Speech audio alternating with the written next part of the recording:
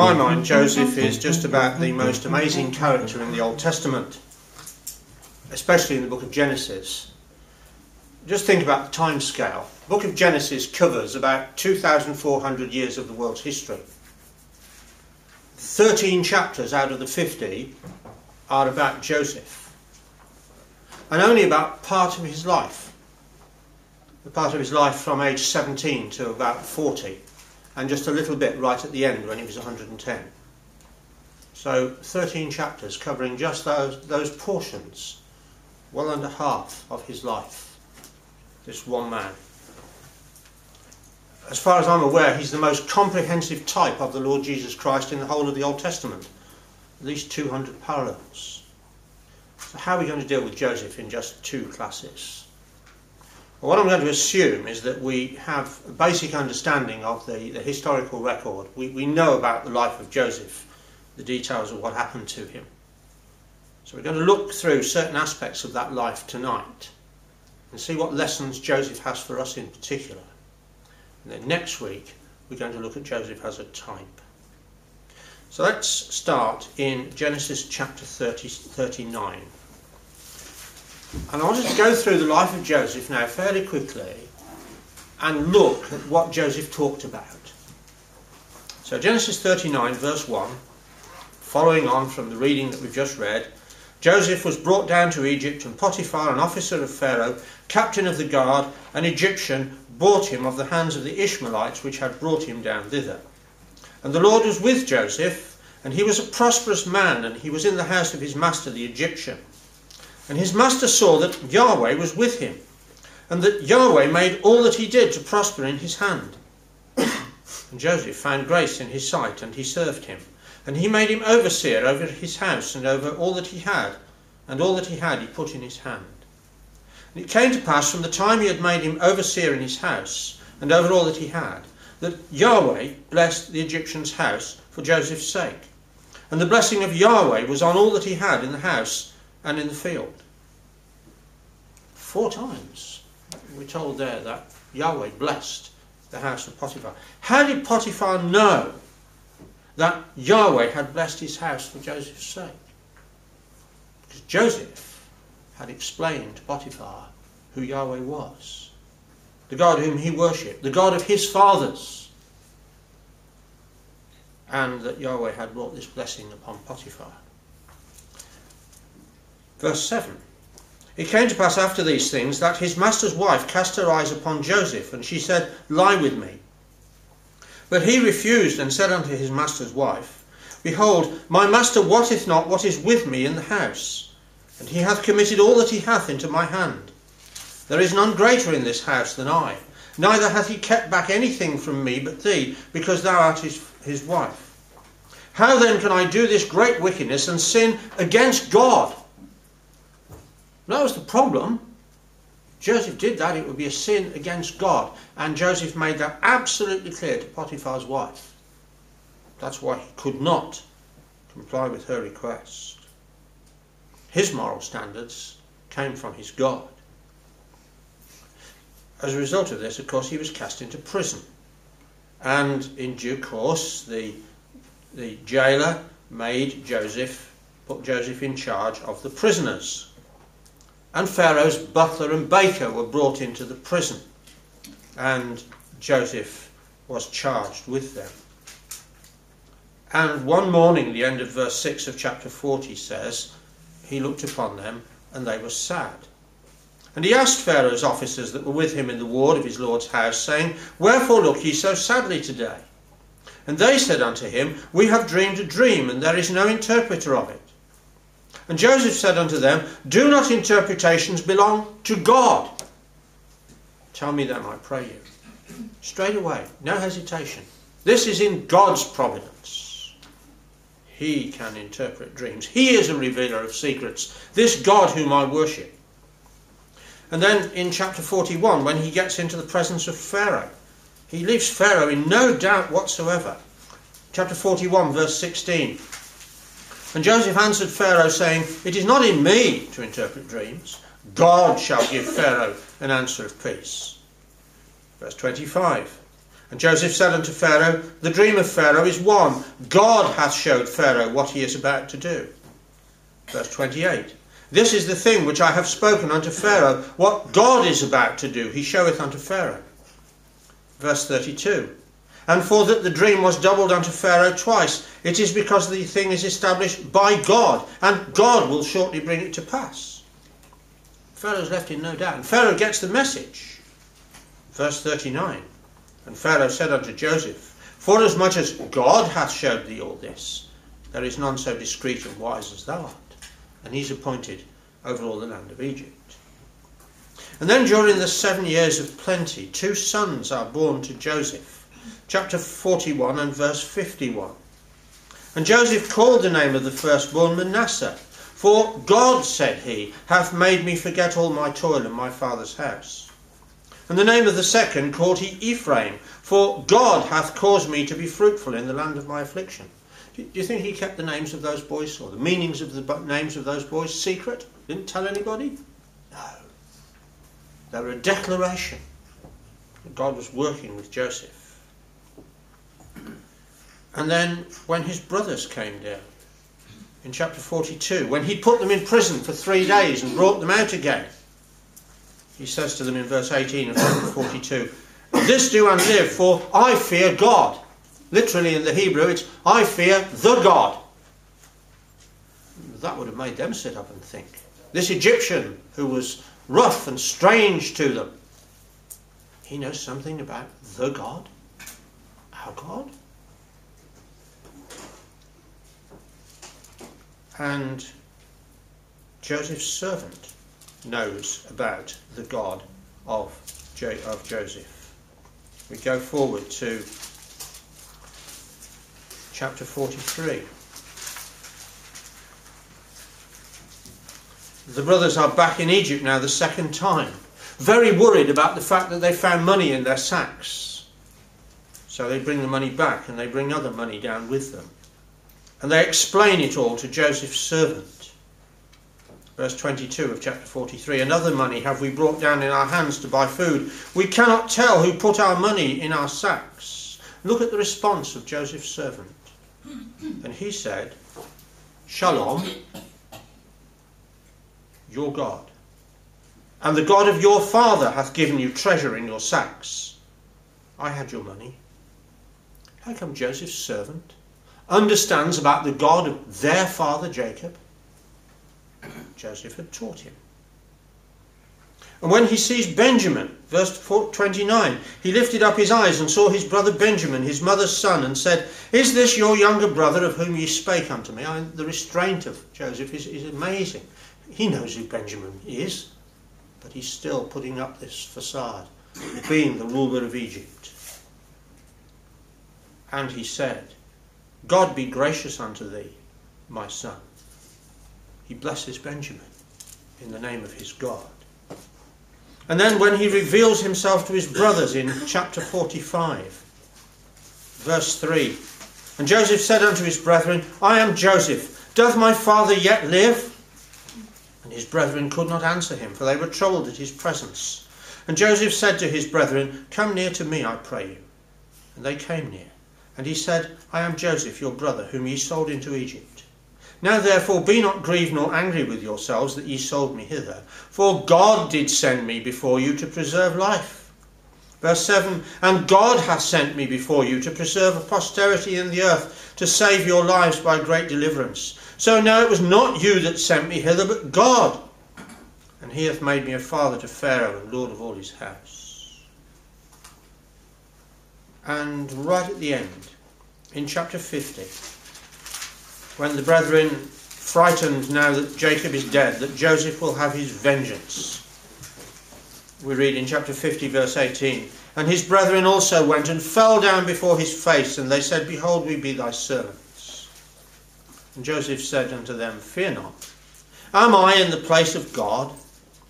For as for you, ye thought evil against me. But God meant it unto good, to bring to pass as this day, to save much people alive. And when he came to die, verse 24, Joseph said unto his brethren, I die. And God will surely visit you, and bring you out of this land unto the land which he sware to Abraham and Isaac and Jacob. And Joseph took an oath of the children of Israel, saying, God will surely visit you, and you shall carry up my bones from thence. Right to the end. God is in control. The very last sentence that's recorded of this man, he's still speaking about his God. As he had all through his life, Joseph was always talking about God to everyone that he met, to everyone whom he came into contact, explaining to them who this God was and about his great work. So what about us? Is that what we're like? Are we like Joseph, always speaking about God to others? In all of this, of course, he's a type of the Lord Jesus Christ. Over 60 times in the Gospels, Jesus said, my Father. And when Jesus opened his mouth, he was always speaking his Father's word. And that's something we can all do, however restricted and difficult our lives may be. Turn with me to the first epistle of Peter and chapter 4. To an exhortation that the Apostle Peter wrote, which to me it's a wonderful exhortation, but it's very difficult to put it into practice. But Joseph did it. Joseph is a living example of this. 1 Peter 4 verse 11.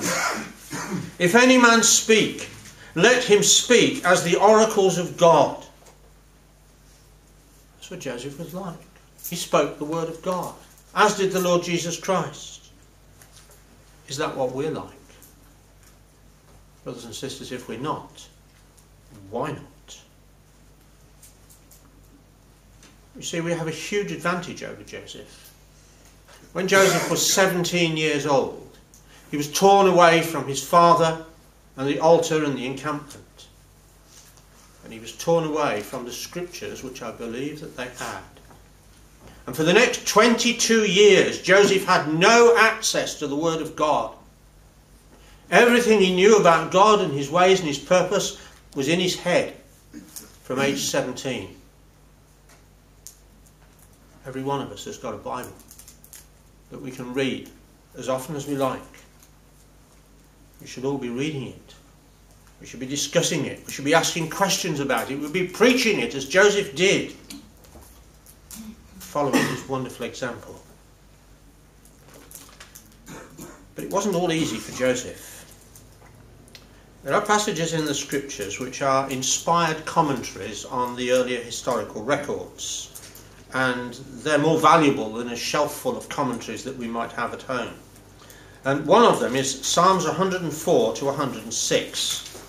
And if you look over these three psalms, they are a commentary on the whole of the Old Testament, from the work of creation in Genesis chapter 1 right through to the time after the exile. We want to focus in on what this commentary says about Joseph in Psalm 105. Psalm 105 verse 17. God sent a man before them, even Joseph, who was sold for a servant. The brothers thought they were getting rid of him. No, it was the purpose of God, as Joseph himself said, as we've seen. Verse 18. Whose feet they hurt with fetters, he was laid in iron. Nothing in Genesis about that. Genesis tells us that Potiphar put him in the prison, the place where the king's prisoners were bound. It doesn't say that Joseph was bound, but the psalm tells us that he was laid in iron. The margin says that his soul came unto iron. You know, the very torment of it entered into his being. The word hurt there is the same word as afflicted in Isaiah 53, when it talks about the Lord Jesus Christ being afflicted.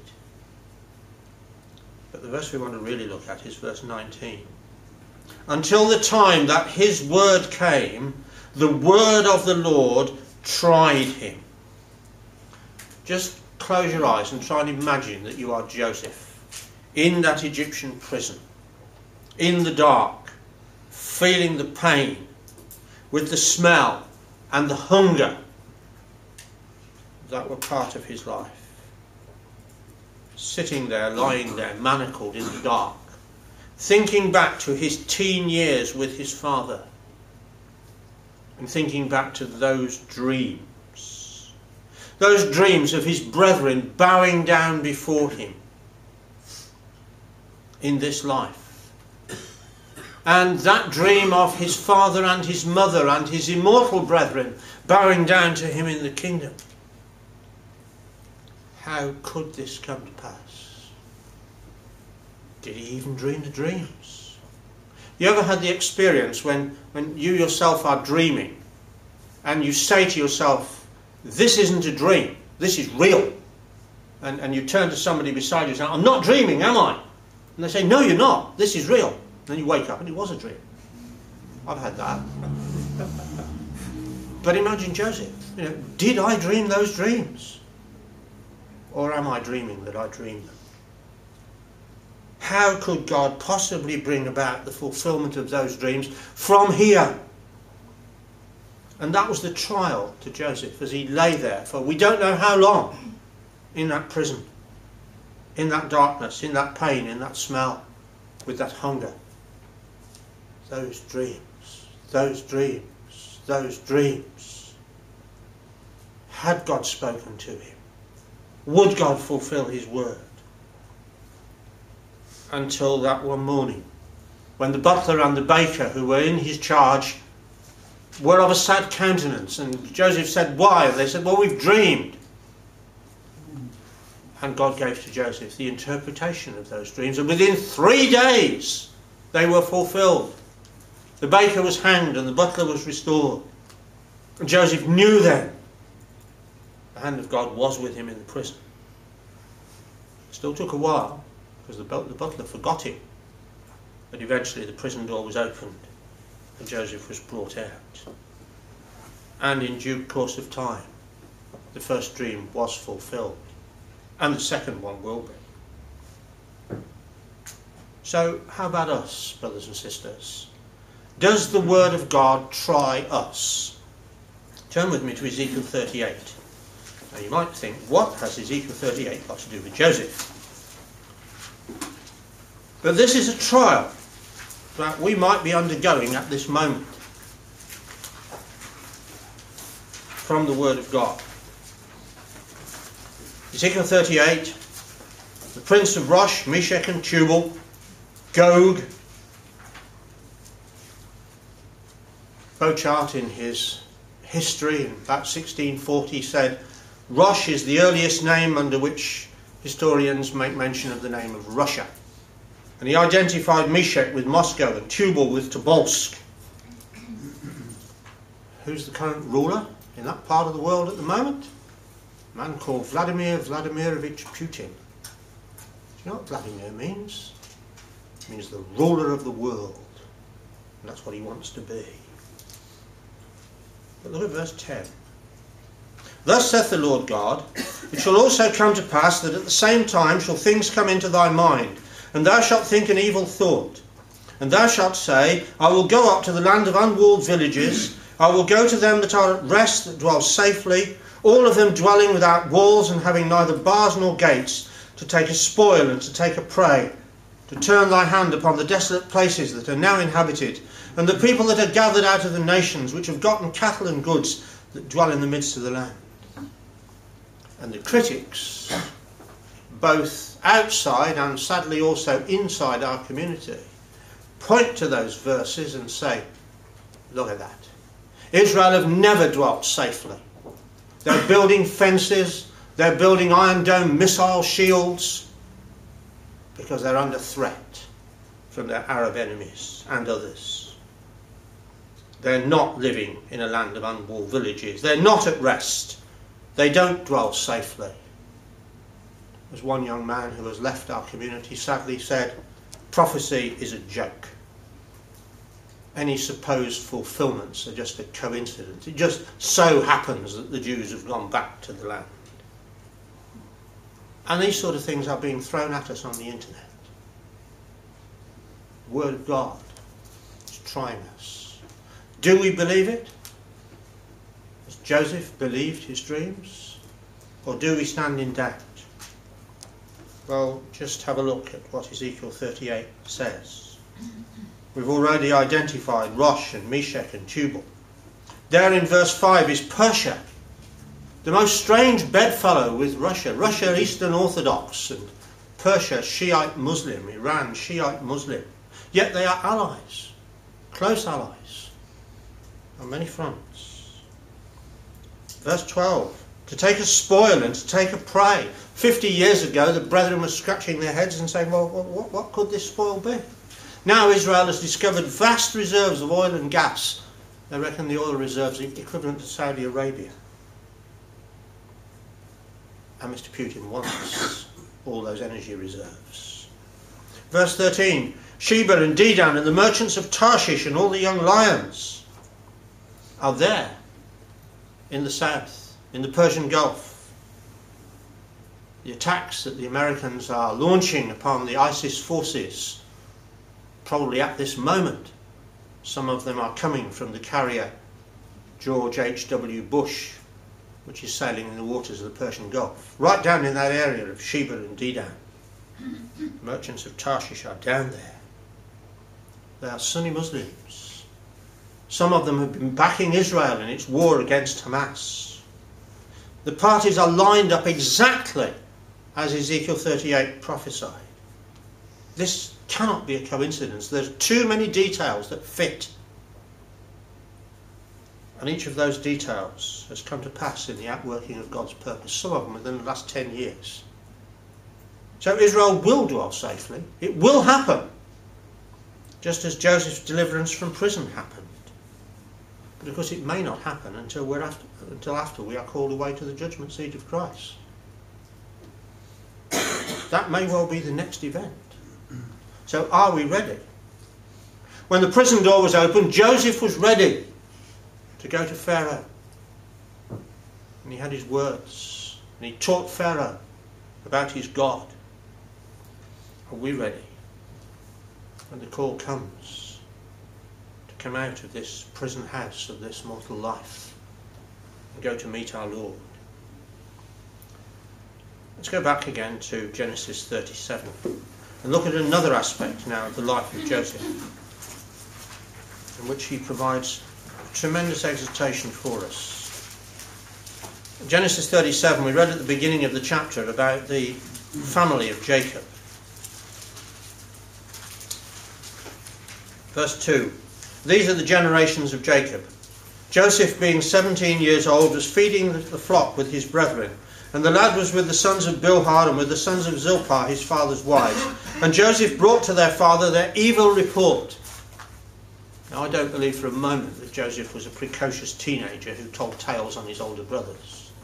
Those other boys were evil. Verse 20, they were part of that consultation which said, come now therefore and let us slay him and cast him into some pit, and we shall see what will become of his dreams. They thought they could frustrate the purpose of God. That's how ungodly they were. If we kill him, his dreams can't be fulfilled. Easy, isn't it? That was the nature of those brothers. Verse 3, now Israel loved Joseph more than all his children, because he was the son of his old age, and he made him a coat of many colours.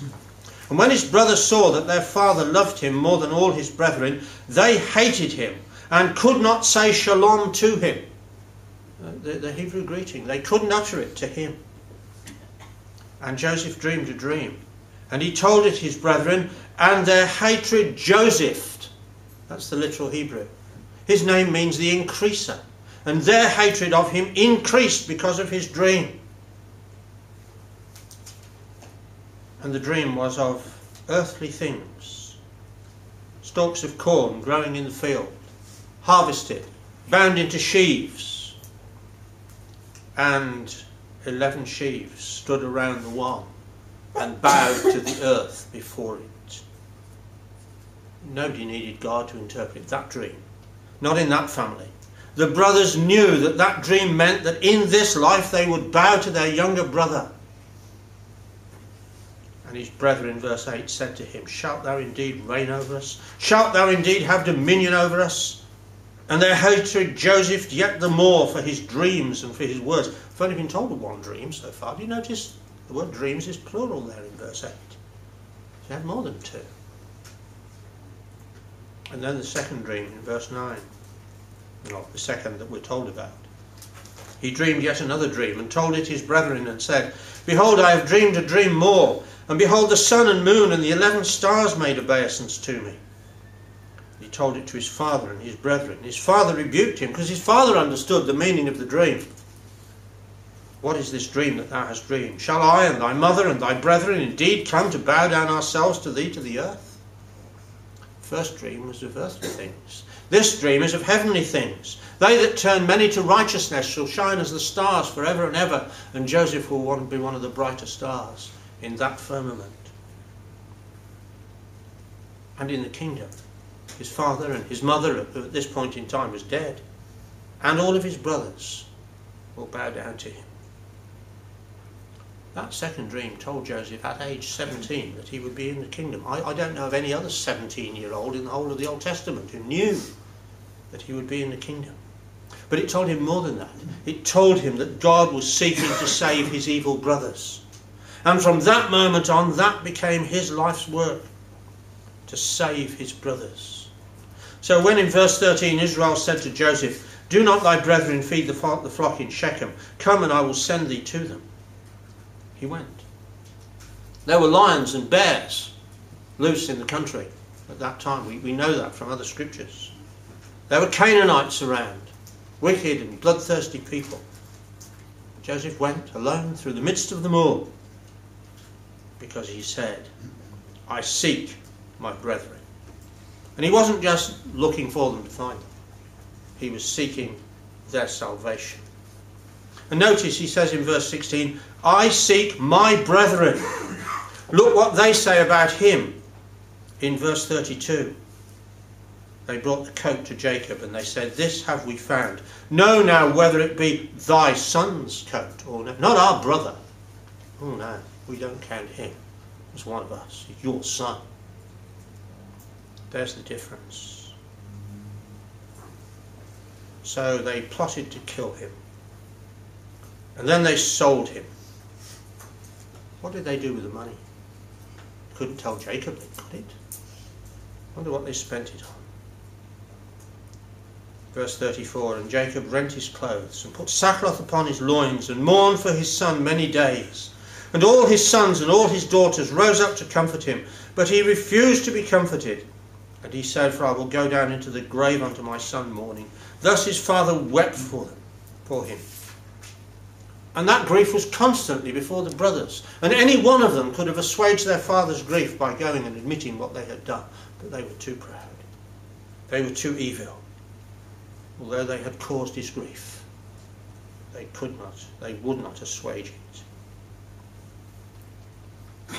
So how do we behave towards our brethren? Turn with me to the first epistle of John and chapter 4. We've got this tremendous contrast in the record in Genesis between Joseph's attitude to them and their attitude to him.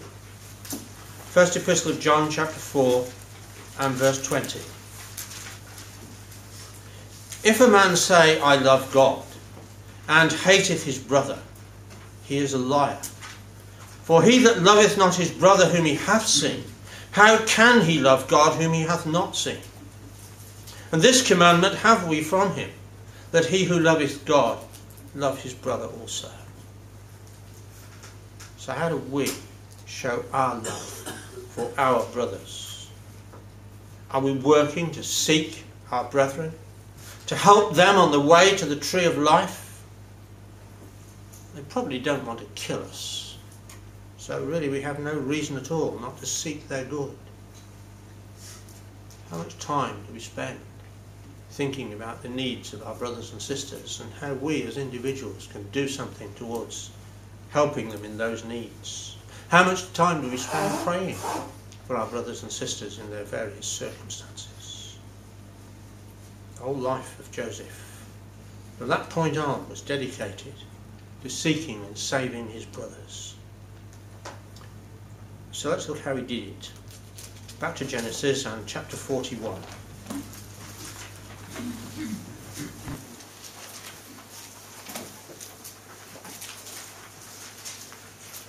Pharaoh has appointed Joseph in charge of all Egypt. And verse 46 of chapter 41, Joseph was 30 years old when he stood before Pharaoh, king of Egypt. And Joseph went out from the presence of Pharaoh and went throughout all the land of Egypt. Egypt was about 500 miles from north to south and 500 miles from east to west. That's quite some distance in a chariot. Joseph surveyed all of the land of Egypt to assess what it could produce and what he was going to do with what it did produce. Verse 47, in the 7 plenteous years the earth brought forth by handfuls, and he gathered up all the food of the 7 years which were in the land of Egypt, and laid up the food in the cities, the food of the field which was round about every city, laid he up in the same. He was going to keep control of all this corn. And you've got to have granaries designed to hold it, so it didn't get damp, didn't get eaten by rats, didn't deteriorate in any other way. It had got to feed the world, this food had. And Joseph in his head was working out 2 plans. One, how he was going to organise all this vast harvest so that he could, when the time came, feed the world. I count that as plan B. Plan A was how he could use these circumstances to save his brothers. So, chapter 42, verse 6. Joseph was the governor over the land, and he it was that sold to all the people of the land. So he didn't sit in Pharaoh's palace, some grand room in the palace, directing operations there. He was on the front desk. You came to Egypt to buy corn, Joseph looked you in the eye and said, who are you? You my brothers? No, okay, carry on. But of course they came. Verse 6 again. And Joseph's brethren came and bowed down themselves before him with their faces to the earth. And Joseph saw his brethren and he knew them. Verse 8 says, Joseph knew his brethren, but they knew not him. And that's a translation of a Hebrew word, which back in chapter 27 is translated discern. Isaac discerned not Jacob because his hands were hairy. The same word occurs in chapter 37, where Jacob discerned Joseph's coat and said, it is my son's coat. The same word occurs in Genesis 38, where Judah discerned the pledge that Tamar had sent to him. The thing keeps just turning over, and visiting upon the next generation the errors that had been committed previously. And so now, 10 of them are bowed on the floor before Joseph. And he could, of course, have just introduced himself. I'm Joseph, your brother, whom you sold into Egypt. What an embarrassment for them it would have been. But first of all, he's got to ensure that they had brought forth fruits meet for repentance.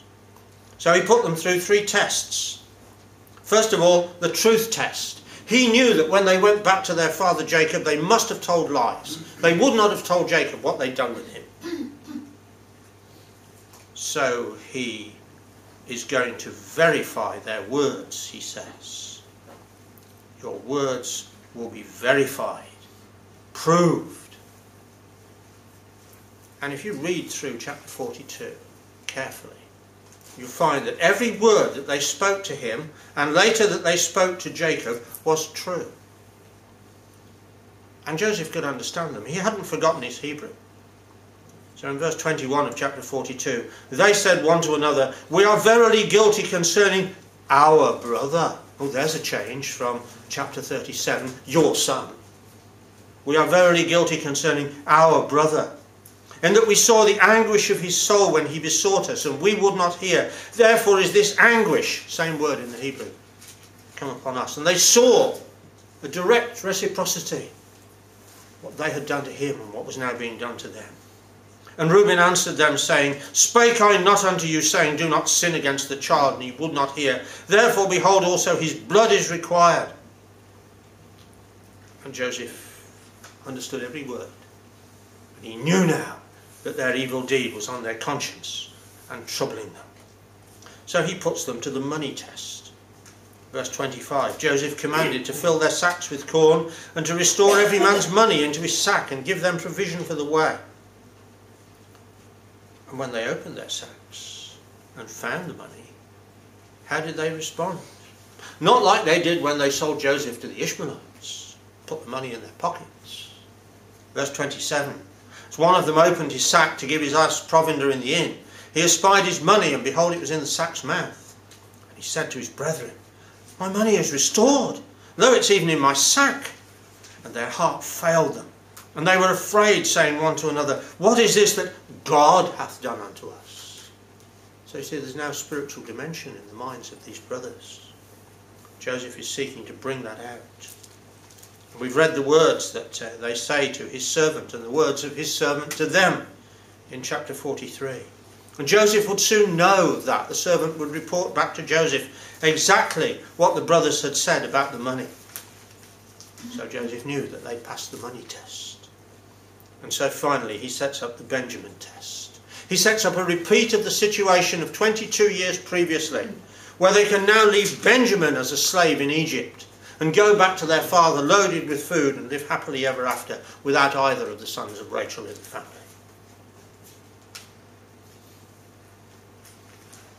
Chapter 44, verse 14.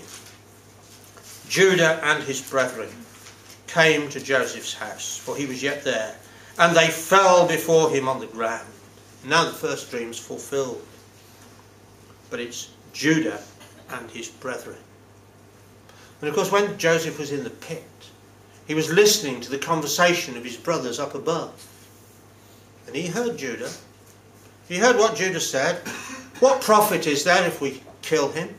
Let's sell him to these merchants. And Joseph knew that it was Judah who had instigated selling him as a slave into Egypt. And now out of the 11 bowed on the ground came forth that very brother and stood before him. Notice the words in verse 14. They fell before him on the ground. You can imagine all 11 of them bowed down in a semicircle before him. But then verse 18 says, Then Judah came near unto him and said. And Judah gets up from the floor and he comes and he stands before Joseph, and they're almost eyeball to eyeball. And Joseph knows this is the one. What's Judah going to say? You go through Judah's words there in verse 44. 8 times he calls Joseph my Lord. 7 times he calls Jacob my father. And he knows now how much he had grieved his father 22 years before when he came to him with Joseph's coat. And he will not do the same again with Benjamin. Take me, he says. I'll bear the blame to my father forever. Let thy servant, verse 33, abide instead of the lad, a bondman to my Lord, and let the lad go up with his brethren. For how shall I go up to my father, and the lad not be with me, lest peradventure I shall see the evil that shall come on my father? And that's all that Joseph wanted.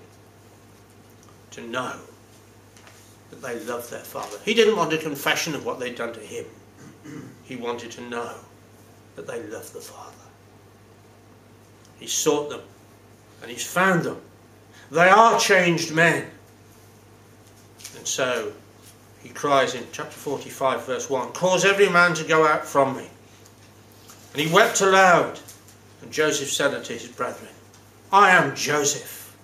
Doth my father yet live? Come near unto me. I am Joseph, your brother, whom ye sold into Egypt. And we've read before that he says it was all of God. It was God's purpose to save life. Not just to save life from the death by famine, but to save life eternally, that they might be in his kingdom, that that second dream might ultimately be fulfilled in the mercy of God. Joseph is a man of sorrows and acquainted with grief. 8 times in the record he weeps. It was hard. He wanted from the very beginning to say to his brothers, I am Joseph, go and fetch my father. But he knew that he could not enjoy the company of his father until he had first redeemed his brethren. That's an exact parallel with the Lord Jesus Christ, who couldn't go to the Father until after he had offered himself as a sacrifice for sin. So what about us, brothers and sisters? Seeking our brethren and helping them to the kingdom may not be easy. It may cause us much grief of mind, much effort of body. It may cost us this world's goods. Joseph's first dream was fulfilled, and the second one will be just as certainly. The whole family will bow to Joseph and say, "You saved us." If someone for whom we have laboured to turn from the wrong way to the right way said that to us in the kingdom, wouldn't it be worth all the effort? Joseph, in his work of saving his brethren, typed the Lord Jesus Christ. So, as we shall see next week, brethren, can we?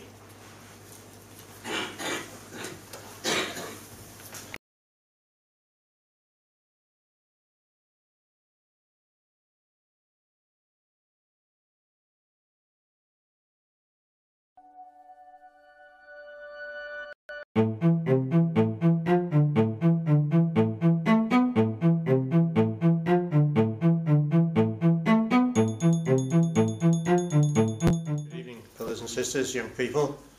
Last week we looked at Joseph the man and some of the exhortations that Joseph has for us from his life. This week we're going to look at Joseph as a type. Before we do, I want us to just think for a minute or two about what Scripture says about types.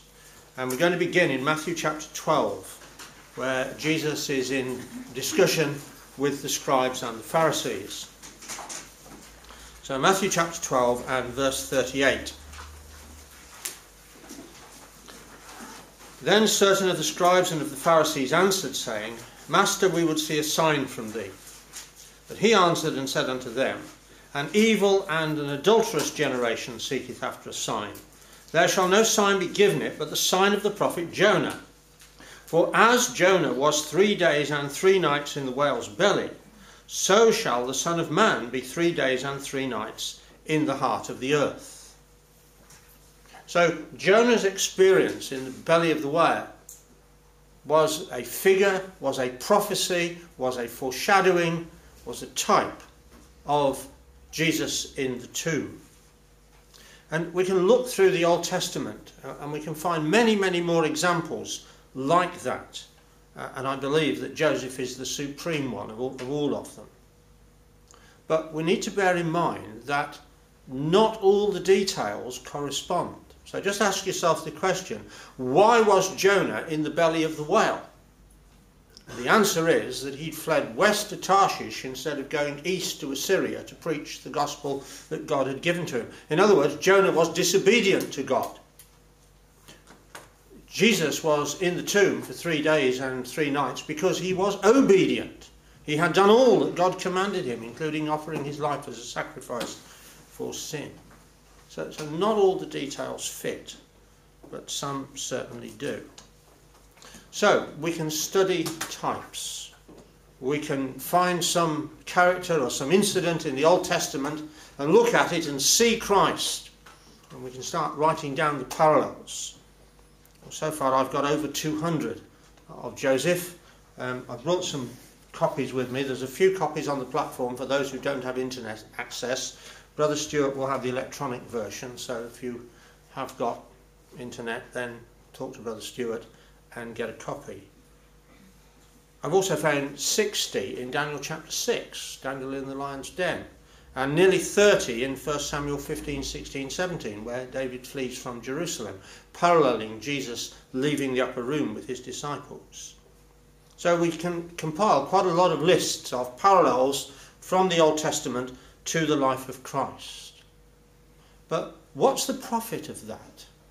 You know, what good does that do us spiritually?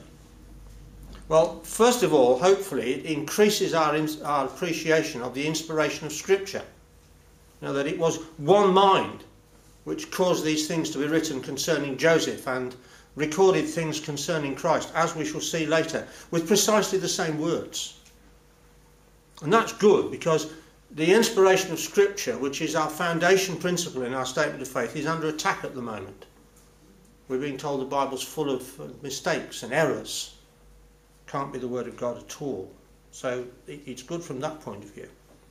We might also ponder how Jesus would have felt when he read these chapters in what we call the book of Genesis, and read through the life of Joseph and saw himself there, and knew that God had delivered Joseph from all his afflictions, made him ruler over all Egypt, and all his brethren bowed down to him. I think that would be a great strength and comfort to the Lord Jesus Christ in the days of his flesh. That his father had cared for Joseph, and his father would care for him. It's probably good for us as well to see how God has cared for these faithful men and women in time past. But there are other aspects of types. Turn with me now to Acts chapter 7, to Stephen's speech. See, Jesus said that Jonah was a sign unto the Ninevites. It's the Greek word semeion. But in Acts chapter 7 we have the Greek word tupos, which is translated types later on, as we shall see. So Acts 7 verse 44, Stephen says, "Our fathers had the tabernacle of witness in the wilderness, as he had appointed, speaking unto Moses, that he should make it according to the fashion, the type, that he had seen." Now turn on to Hebrews chapter 8, where we have the same word in a similar context. Hebrews chapter 8 and verse 5. The apostle's writing about the things under the law of the priests. Hebrews 8 verse 5, "Who serve unto the example and shadow of heavenly things, as Moses was admonished of God when he was about to make the tabernacle. For see, said he, that thou make all things according to the pattern, the type, showed to thee in the mount." So the tabernacle was a prophecy, it was a foreshadowing, it was a type of something which Moses had in effect seen in the heavens. And the apostle will expound more of that in chapter 9. Now turn back a few pages to 1 Corinthians 10. And the subject becomes a lot more relevant, a lot more focused. 1 Corinthians chapter 10 and verse 1. "Moreover, brethren, I would not that ye should be ignorant, how that all our fathers were under the cloud, and all passed through the sea, and were all baptized unto Moses in the cloud and in the sea." And I guess that if we were writing an account of Israel leaving Egypt and going through the Red Sea, we probably wouldn't have used the word baptism in that context. Verse 3, "They did all eat the same spiritual meat, and they did all drink the same spiritual drink, for they drank of that spiritual rock that followed them, and that rock was Christ," says the apostle. Now, he says in verse 6, "These things were our examples, our types, to the intent we should not lust after evil things as they also lusted." And he goes on in the next verses to list 4 of the evil things that they did lust after. And then he writes in verse 11, "Now all these things happened unto them for ensamples," margin, types, "and they are written for our admonition, upon whom the ends of the age are come." So Israel in the wilderness are types of us. So we generally think of types as being types of Jesus. But here we have the people in the wilderness are types of us. They are a prophecy. They are a foreshadowing of our journey through the wilderness of life. Now turn over to chapter 11 and verse 1. The apostle says, "Be ye followers of me, even as I also am of Christ." Some of the more modern versions translate that as imitators. The Greek word is actually the word from which we get our word mimic.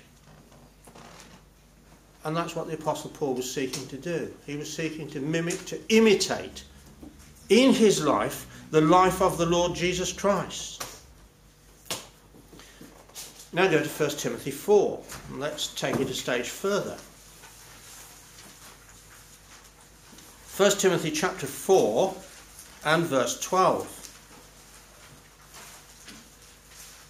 Paul writing to his son in the faith Timothy, "Let no man despise thy youth, but be thou an example, a type of the believers, in word, in conversation, in charity, in spirit, in faith, in purity. In all these things, you show to the believers in your life what the life is really all about. How Christ lived. How God wants us all to live. And Titus also. Titus chapter 2 and verse 7. In all things showing thyself a pattern, a type. Same word as was used of the tabernacle. Being a pattern of the things in the heavens. So Titus was to be a pattern of heavenly things, of the spiritual life. Being a pattern of good works, in doctrine showing uncorruptness, gravity, sincerity. So both of these young men, Timothy and Titus, were to be types in the ecclesia. They were to show to the ecclesia what the Christ life was really like. So we need to ask the question, well, is that what we're doing? See, Jesus said to Philip, he who hath seen me hath seen the Father. Because the words that he spoke were the Father's words. The things that he did were what the Father willed to be done. And when we look at the life of Joseph, as we're going to now, we can see Christ in him. He who has seen Joseph, in a sense, has seen Christ. But can we see ourselves in Joseph? We should be able to, if we are imitators of Christ. So yes, Joseph is magnificently a type of Christ. But is he a type of us? Should be. And if he isn't, fault's not with him, it's with us. So that's what we're going to do this evening. We're going to look at Joseph. We're going to see Christ. And hopefully we're going to see ourselves. Bring out some of the amazing ways in which Joseph was a type of the Lord Jesus Christ. And hopefully is a type of us. So let's begin in Genesis 37, where the account of Joseph starts. And if we just sort of an overall look at Joseph, both Joseph and Jesus were firstborn sons of their mothers. Both of them spent time in Egypt. Both of them were hated by their brethren. Genesis 37 verse 3. Now Israel loved Joseph more than all his children, because he was the son of his old age. And in Matthew 3 verse 17, God says, this is my beloved son, in whom I am well pleased. Do we think that in our lives we are giving God cause to love us? We are his adopted sons, not his begotten son. But are we giving him cause in the things that we do and say and think to love us? Genesis 37 verse 8. And his brethren said unto him, shalt thou indeed reign over us? Or shalt thou indeed have dominion over us? And they hated him yet the more for his dreams and for his words. In John chapter 10 we read that the Jews took up stones to stone Jesus. And Jesus said, I've done many good works. For which of those works do you stone me? And they said, for a good work we stone thee not, but for blasphemy of your words, because thou being a man makest thyself God. So they hated Jesus for his words. Do men hate us because we speak the truth? Jesus said, marvel not if the world hates you. We should expect it to, if we uphold the standards of the truth in our lives and in our speech. But you see, there's a movement afoot at the moment to dilute our beliefs with the thinking of the world. So that by not taking the first 11 chapters of the Bible literally, we can sort of go along with world opinion while maintaining or hoping to our moral standards.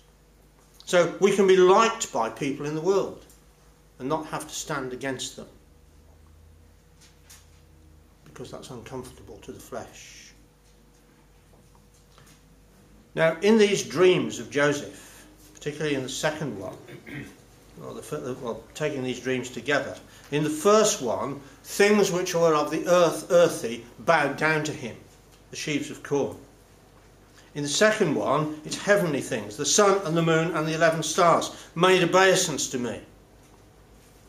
And in Philippians chapter 2, the apostle says that all things in heaven and in earth will bow to Christ. Genesis 37 verse 13.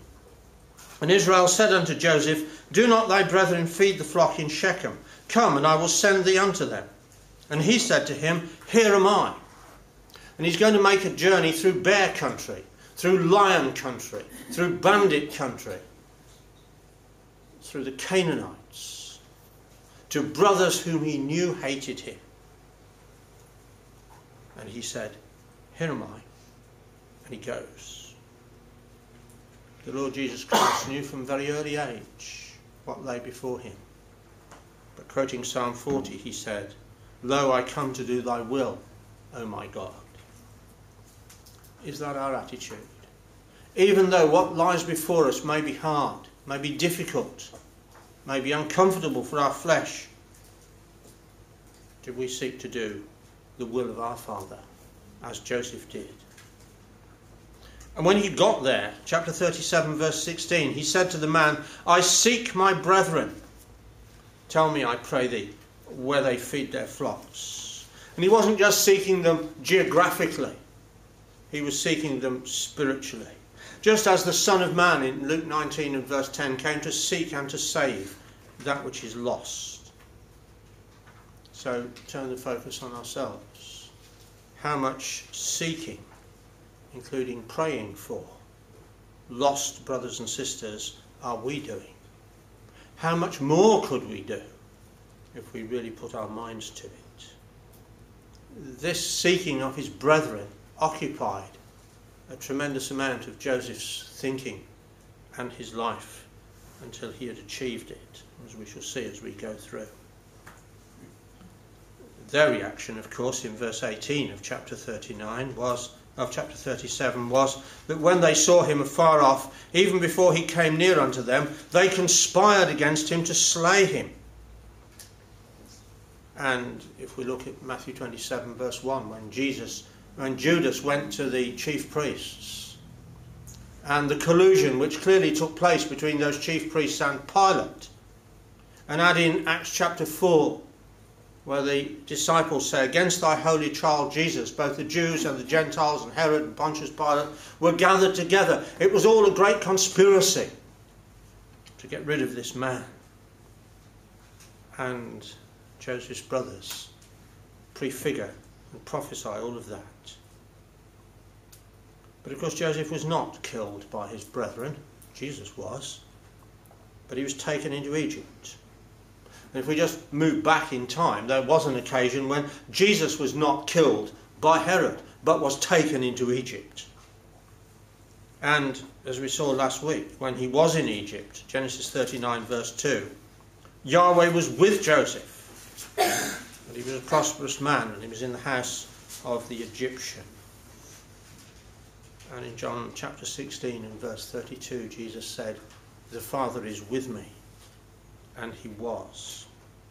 So verse 3 of Genesis 39, And his master saw that the Lord was with him, and that the Lord made all that he did to prosper in his hand. Turn to Isaiah 53 and see how that language is picked up. In that wonderful chapter that the Jews don't read in their synagogue, because it points so clearly to Jesus of Nazareth, the one whom they still reject as their Messiah. So Isaiah 53 and verse 10, Yet it pleased the Lord to bruise him. He hath put him to grief. When thou shalt make his soul an offering for sin, he shall see his seed. He shall prolong his days, and the pleasure of the Lord shall prosper in his hand. That's the very phrase from Genesis chapter 39 verse 3, where Yahweh made all that Joseph did to prosper in his hand. And in verse 6 of Genesis 39, Joseph kept all that was committed unto him. His master knew not aught that he had, save the bread that he did eat. And the Apostle Paul in 2 Timothy chapter 1 says that the Lord is able to keep all that we have committed to him.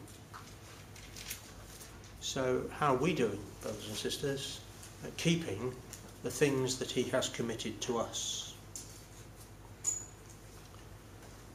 Moving down now to Genesis 39 and verse 10. Potiphar's wife has said to him, "Come, lie with me." Verse 10 of Genesis 39, "It came to pass as she spake to Joseph day by day, that he hearkened not unto her, to lie by her, or to be with her." Day by day she spake to him. Jesus was tempted every day. He was in all points tempted like as we are, yet without sin. And we, brothers and sisters, likewise are tempted every day. Do we take the sort of measures that Joseph took? He was very careful that he wouldn't listen to her, he wouldn't be with her. And the implication of verse 11 is he tried to make sure that there were other men around him when she was around, so that she couldn't work out her designs upon him. He did practical things to make sure that he didn't fall to this temptation. And that's a lesson for all of us. So both Joseph and Jesus were falsely accused. Both were silent against that accusation. And in both cases, two malefactors were involved. Genesis 40 and verse 1, "It came to pass after these things that the butler of the king of Egypt and his baker had offended their lord, the king of Egypt. And the two of them were put in the prison where Joseph was." When the Lord Jesus Christ was crucified, there were two malefactors crucified, one either side of him. And there's bread and wine involved, isn't there? Because you've got a butler and a baker. And one of them died, and the other one lived, just as it was with Jesus. The one on the one side continued to rail on him until he expired. To the other one, Jesus said, "Today thou shalt be with me in paradise," because he believed. And they were put in the charge of Joseph. And in verse 6 of Genesis chapter 40, "Joseph came unto them in the morning, and looked upon them, and behold, they were sad. And he asked Pharaoh's officers that were with him in the ward of his lord's house, saying, Wherefore look ye so sad today, so sadly today?" Joseph was concerned about them. Turn with me to Luke chapter 24. And we'll see the parallelism in the life of the Lord Jesus Christ. Because in Luke chapter 24, we read of two of Jesus' disciples who went on a journey to a village called Emmaus, which is about 60 furlongs from Jerusalem. And they talked together of all these things which had happened. And it came to pass, verse 15 of Luke 24, that while they communed together and reasoned, Jesus himself drew near and went with them. But their eyes were holden that they should not know him. And he said unto them, What manner of communications are these that ye have one to another, as ye walk and are sad? So he found two downcast people, just as Joseph did. And both Jesus and Joseph were active in teaching these people the things of God. So how are we doing, looking around us for those who are sad and downcast, that we might lift them up and encourage them in the truth? Just look at the reaction of these two on the road to Emmaus. Verse 32 of Luke 24. "Did not our heart burn within us while he talked with us by the way, while he opened to us the scriptures?" Could we have that effect upon a brother or sister who's feeling down because of the circumstances of their life? We saw last week when we looked at the way that Joseph was always talking about his God. In Genesis 40 and verse 8, "They said unto him, We have dreamed a dream, and there is no interpreter of it. And Joseph said unto them, Do not interpretations belong to God? Tell me them, I pray thee."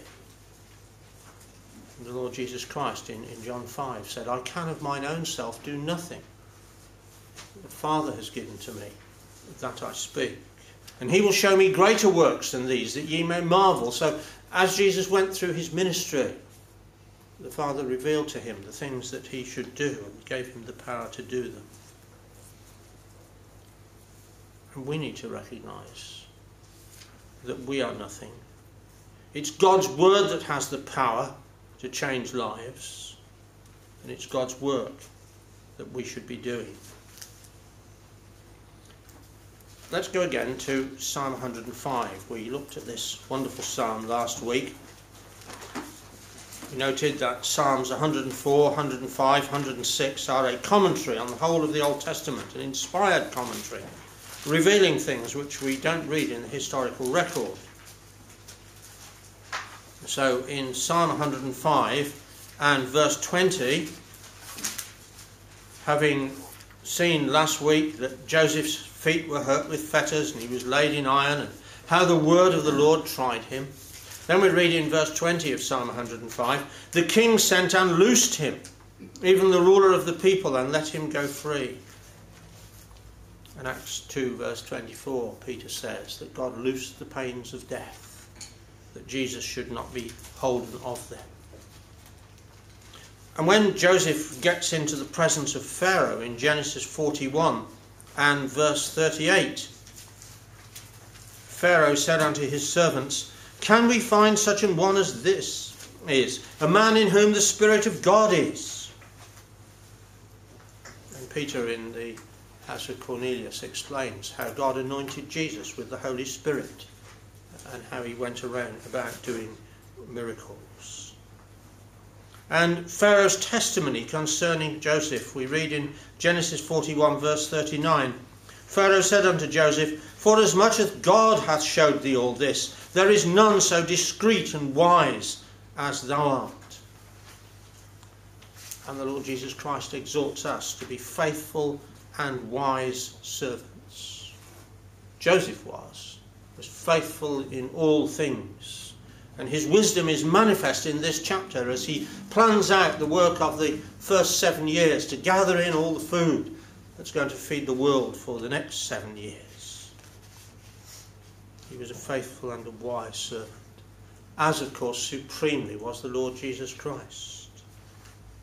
So are we serving faithfully and wisely?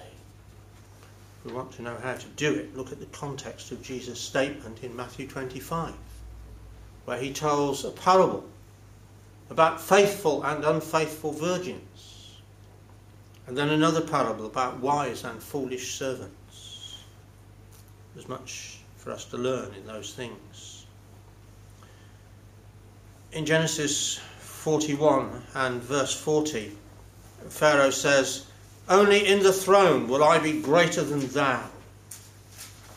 And 1 Corinthians 15:28 tells us of the time when Jesus will hand back the kingdom to God, that God may be all and in all, that the Son may be subject unto the Father in all things, just as Joseph was to Pharaoh.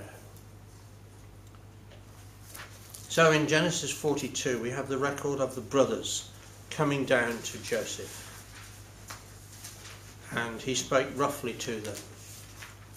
He took them for spies, he interrogated them, he put them in prison.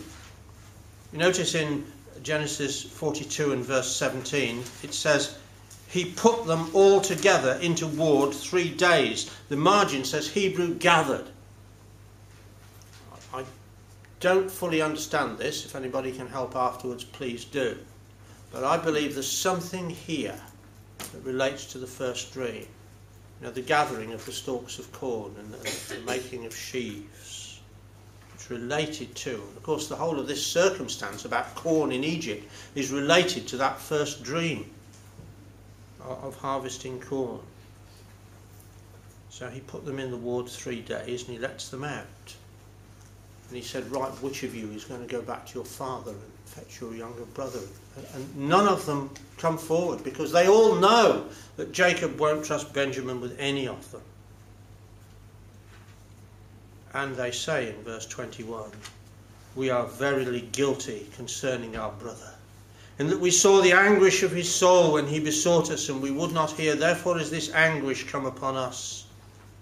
And Reuben answered them, saying, Spake not I unto thee, saying, Do not sin against the child? And ye would not hear. Therefore also, behold, his blood is required.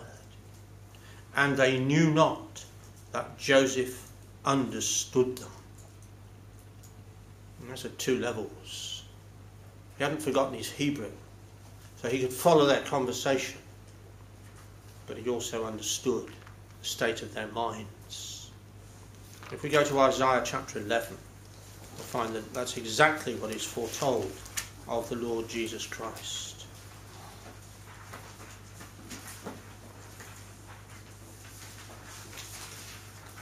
Isaiah chapter 11 and verse 2.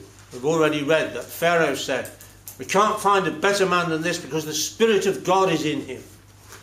So Isaiah 11 verse 2. The Spirit of the Lord shall rest upon him, the Spirit of wisdom and understanding, the Spirit of counsel and might, the Spirit of knowledge and of the fear of the Lord, and shall make him of quick understanding in the fear of the Lord. And he shall not judge after the sight of his eyes, neither reprove after the hearing of his ears. But with righteousness shall he judge the poor, and reprove with equity for the meek of the earth. Exactly what Joseph did with his brothers. And through that process, he brought them to salvation.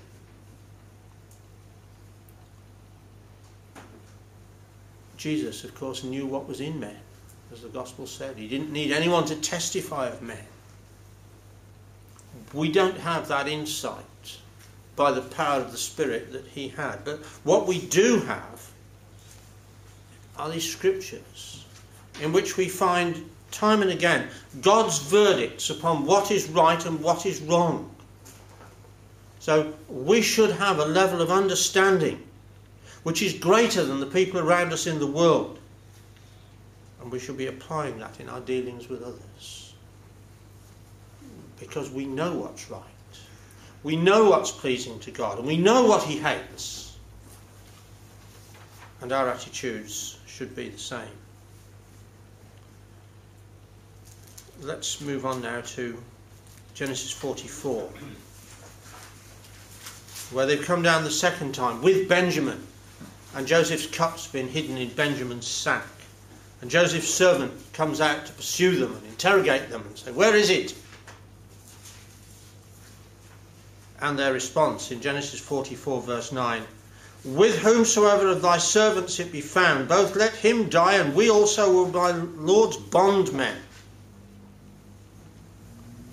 The Apostle Paul writes in Romans 6, to whom ye yield yourselves servants to obey, his servants ye are.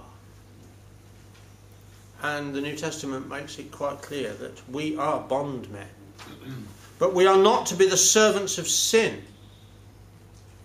We have to present our bodies as a living sacrifice unto God, which is our reasonable service. And be, as the Apostle Paul was, bondslaves to Christ.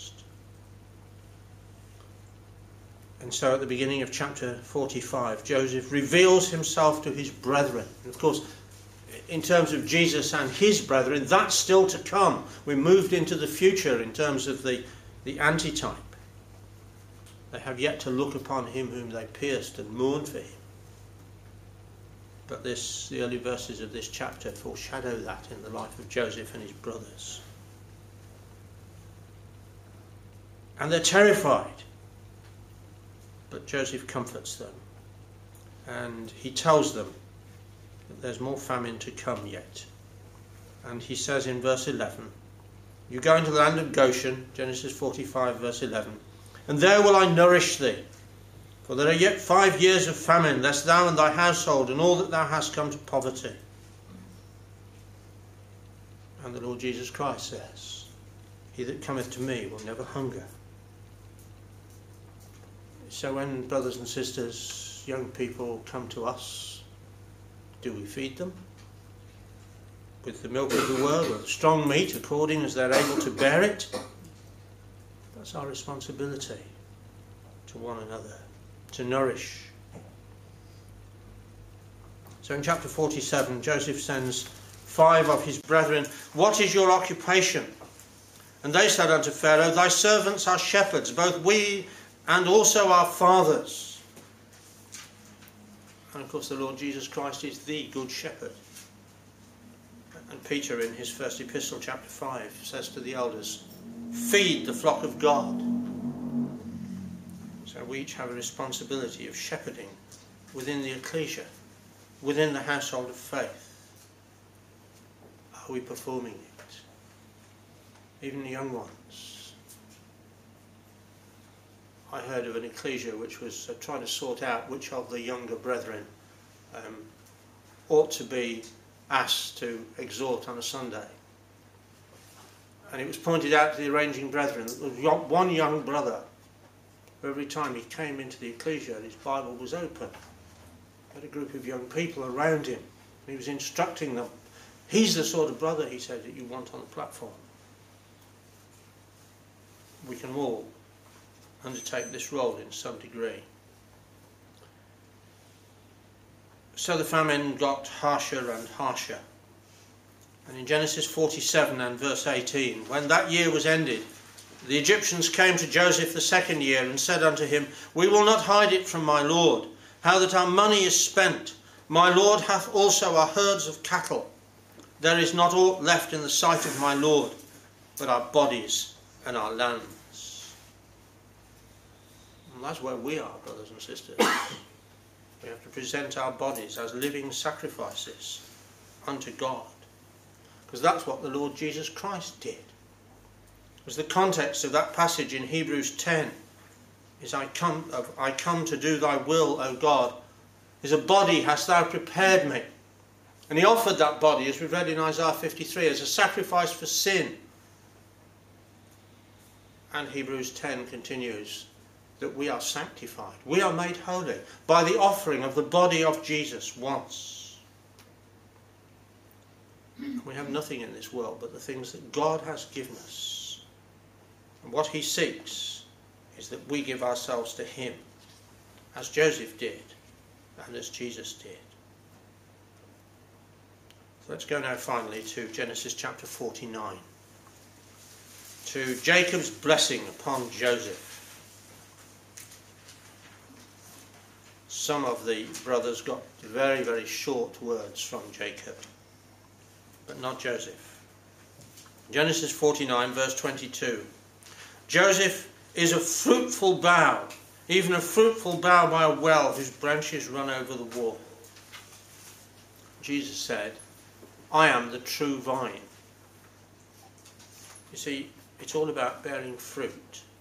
The very first thing that God said to Adam and Eve was, "Be fruitful." And he did not mean have lots of children. Because he said, "Be fruitful and multiply." And you get to Genesis chapter 6 verse 1.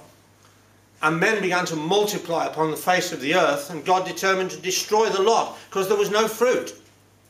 They'd heeded the second commandment, they'd multiplied, but there was no fruit. So right through Scripture, from Genesis 1:28 through John 15, "Herein is my Father glorified, that ye bring forth much fruit," and on into the book of Revelation, God has declared that this is what he wants from us. So are we producing fruit? Is the Lord going to say of us at the judgment, "He, she is a fruitful bough"? Genesis 49 verse 24. "But his bow abode in strength, and the arms of his hands were made strong by the hands of the mighty God of Jacob. From thence is the shepherd, the stone of Israel." Joseph was the shepherd. Turn to Hebrews chapter 13 and verse 20, and we'll see what it says about Jesus as a shepherd.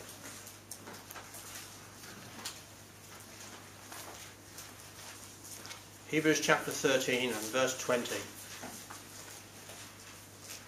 "Now the God of peace, that brought again from the dead our Lord Jesus, that great shepherd of the sheep, through the blood of the everlasting covenant,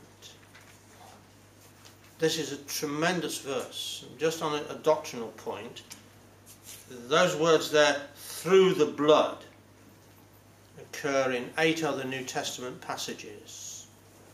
Greek words for through and blood. And if you look at those 8 passages, it is very clear that the meaning of it is that by means of that blood, so and so and so and so happened. Absolutely clear. So translate it back into Hebrews 13 verse 20. It was because he offered that sacrifice, because he died that death, that God raised him from the dead. If he died any other death, it would not have met the Father's requirements. He had to die that death. He had to shed his blood as a sacrifice for sin and to bring in the new covenant. But because he did that, this great shepherd of the sheep, as he is called, is brought forth that he might do that work of shepherding during his millennial reign. Because that's what Psalm 2 says that he will do.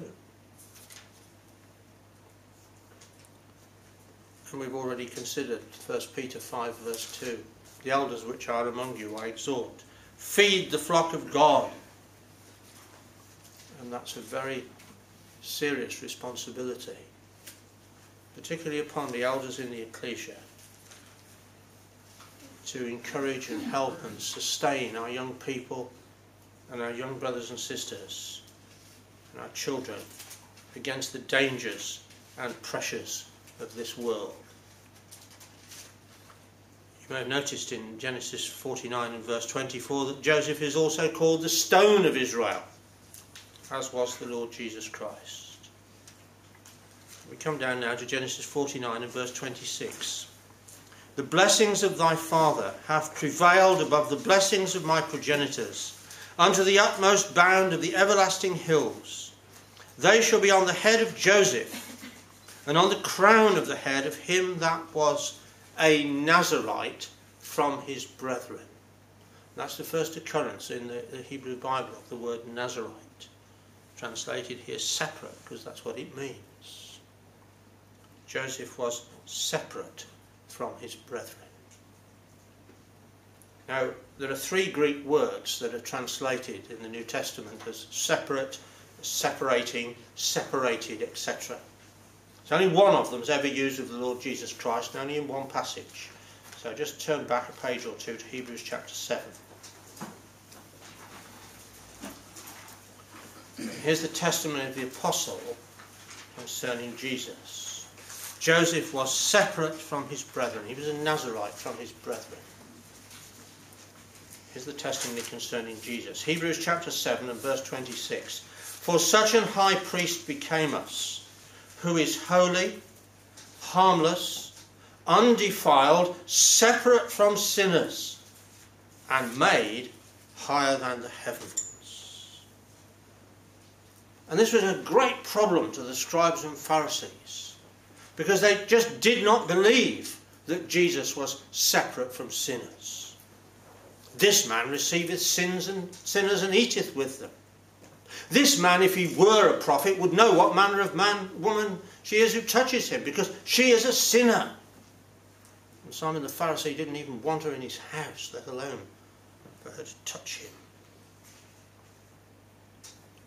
But you see, Jesus was spiritually separated. He mixed with them. He went into their houses. He ate with them. But he never once condoned their behaviour. To the woman taken in adultery, he said, I don't condemn you. Don't do it again. Go and sin no more.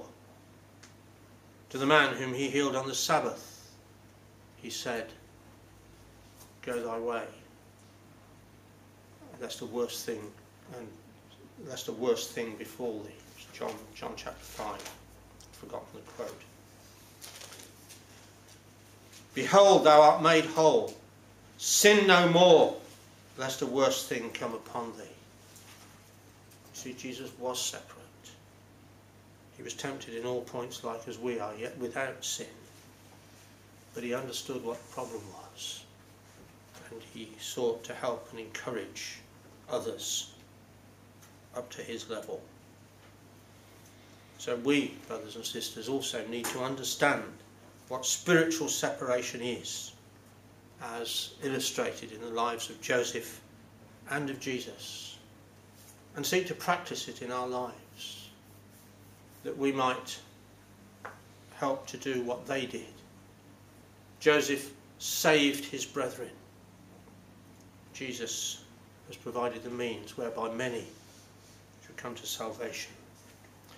Turn with me finally to Acts 7 again. There's a little clue in Acts 7. Acts 7's another of those inspired commentaries on the Old Testament, in which Stephen, by the Spirit, tells us a number of things that we don't read in the Old Testament history. So, Acts 7 verse 14. Then sent Joseph, and called his father Jacob to him, and all his kindred, 75 souls. So Jacob went down into Egypt, and died, he and our fathers, and were carried over into Shechem, and laid in the sepulchre that Abraham bought for a sum of money of the sons of Hamor, the father of Shechem. Now, Jacob wasn't buried in Shechem. Jacob was buried in Hebron, in the cave of Machpelah, as he commanded his sons in Genesis 50. So the "and were" at the beginning of Acts 7 verse 16 doesn't refer to Jacob. It refers to the "our fathers" at the end of verse 15. We could read, Jacob died, he and our fathers, and they were carried over into Shechem, and laid in the sepulchre that Abraham bought of the sons of money, a sum of money of the sons of Hamor, the father of Shechem. And we know from the end of the book of Joshua that's where Joseph was buried. The bones of Joseph, which they took out of Egypt and carried through the wilderness and brought into the land, were buried in Shechem, in the portion of land that Jacob gave to Joseph. And Stephen's telling us that all of his 11 brothers were buried in the same sepulchre. So on Resurrection Day, they'll all rise together, all 12 of them. And 11 of them will look at Joseph and say, you saved us, you got us here, because he sought his brethren. Would it be wonderful, brothers and sisters, we were standing at the judgment seat and somebody came alongside us and said, you got me here.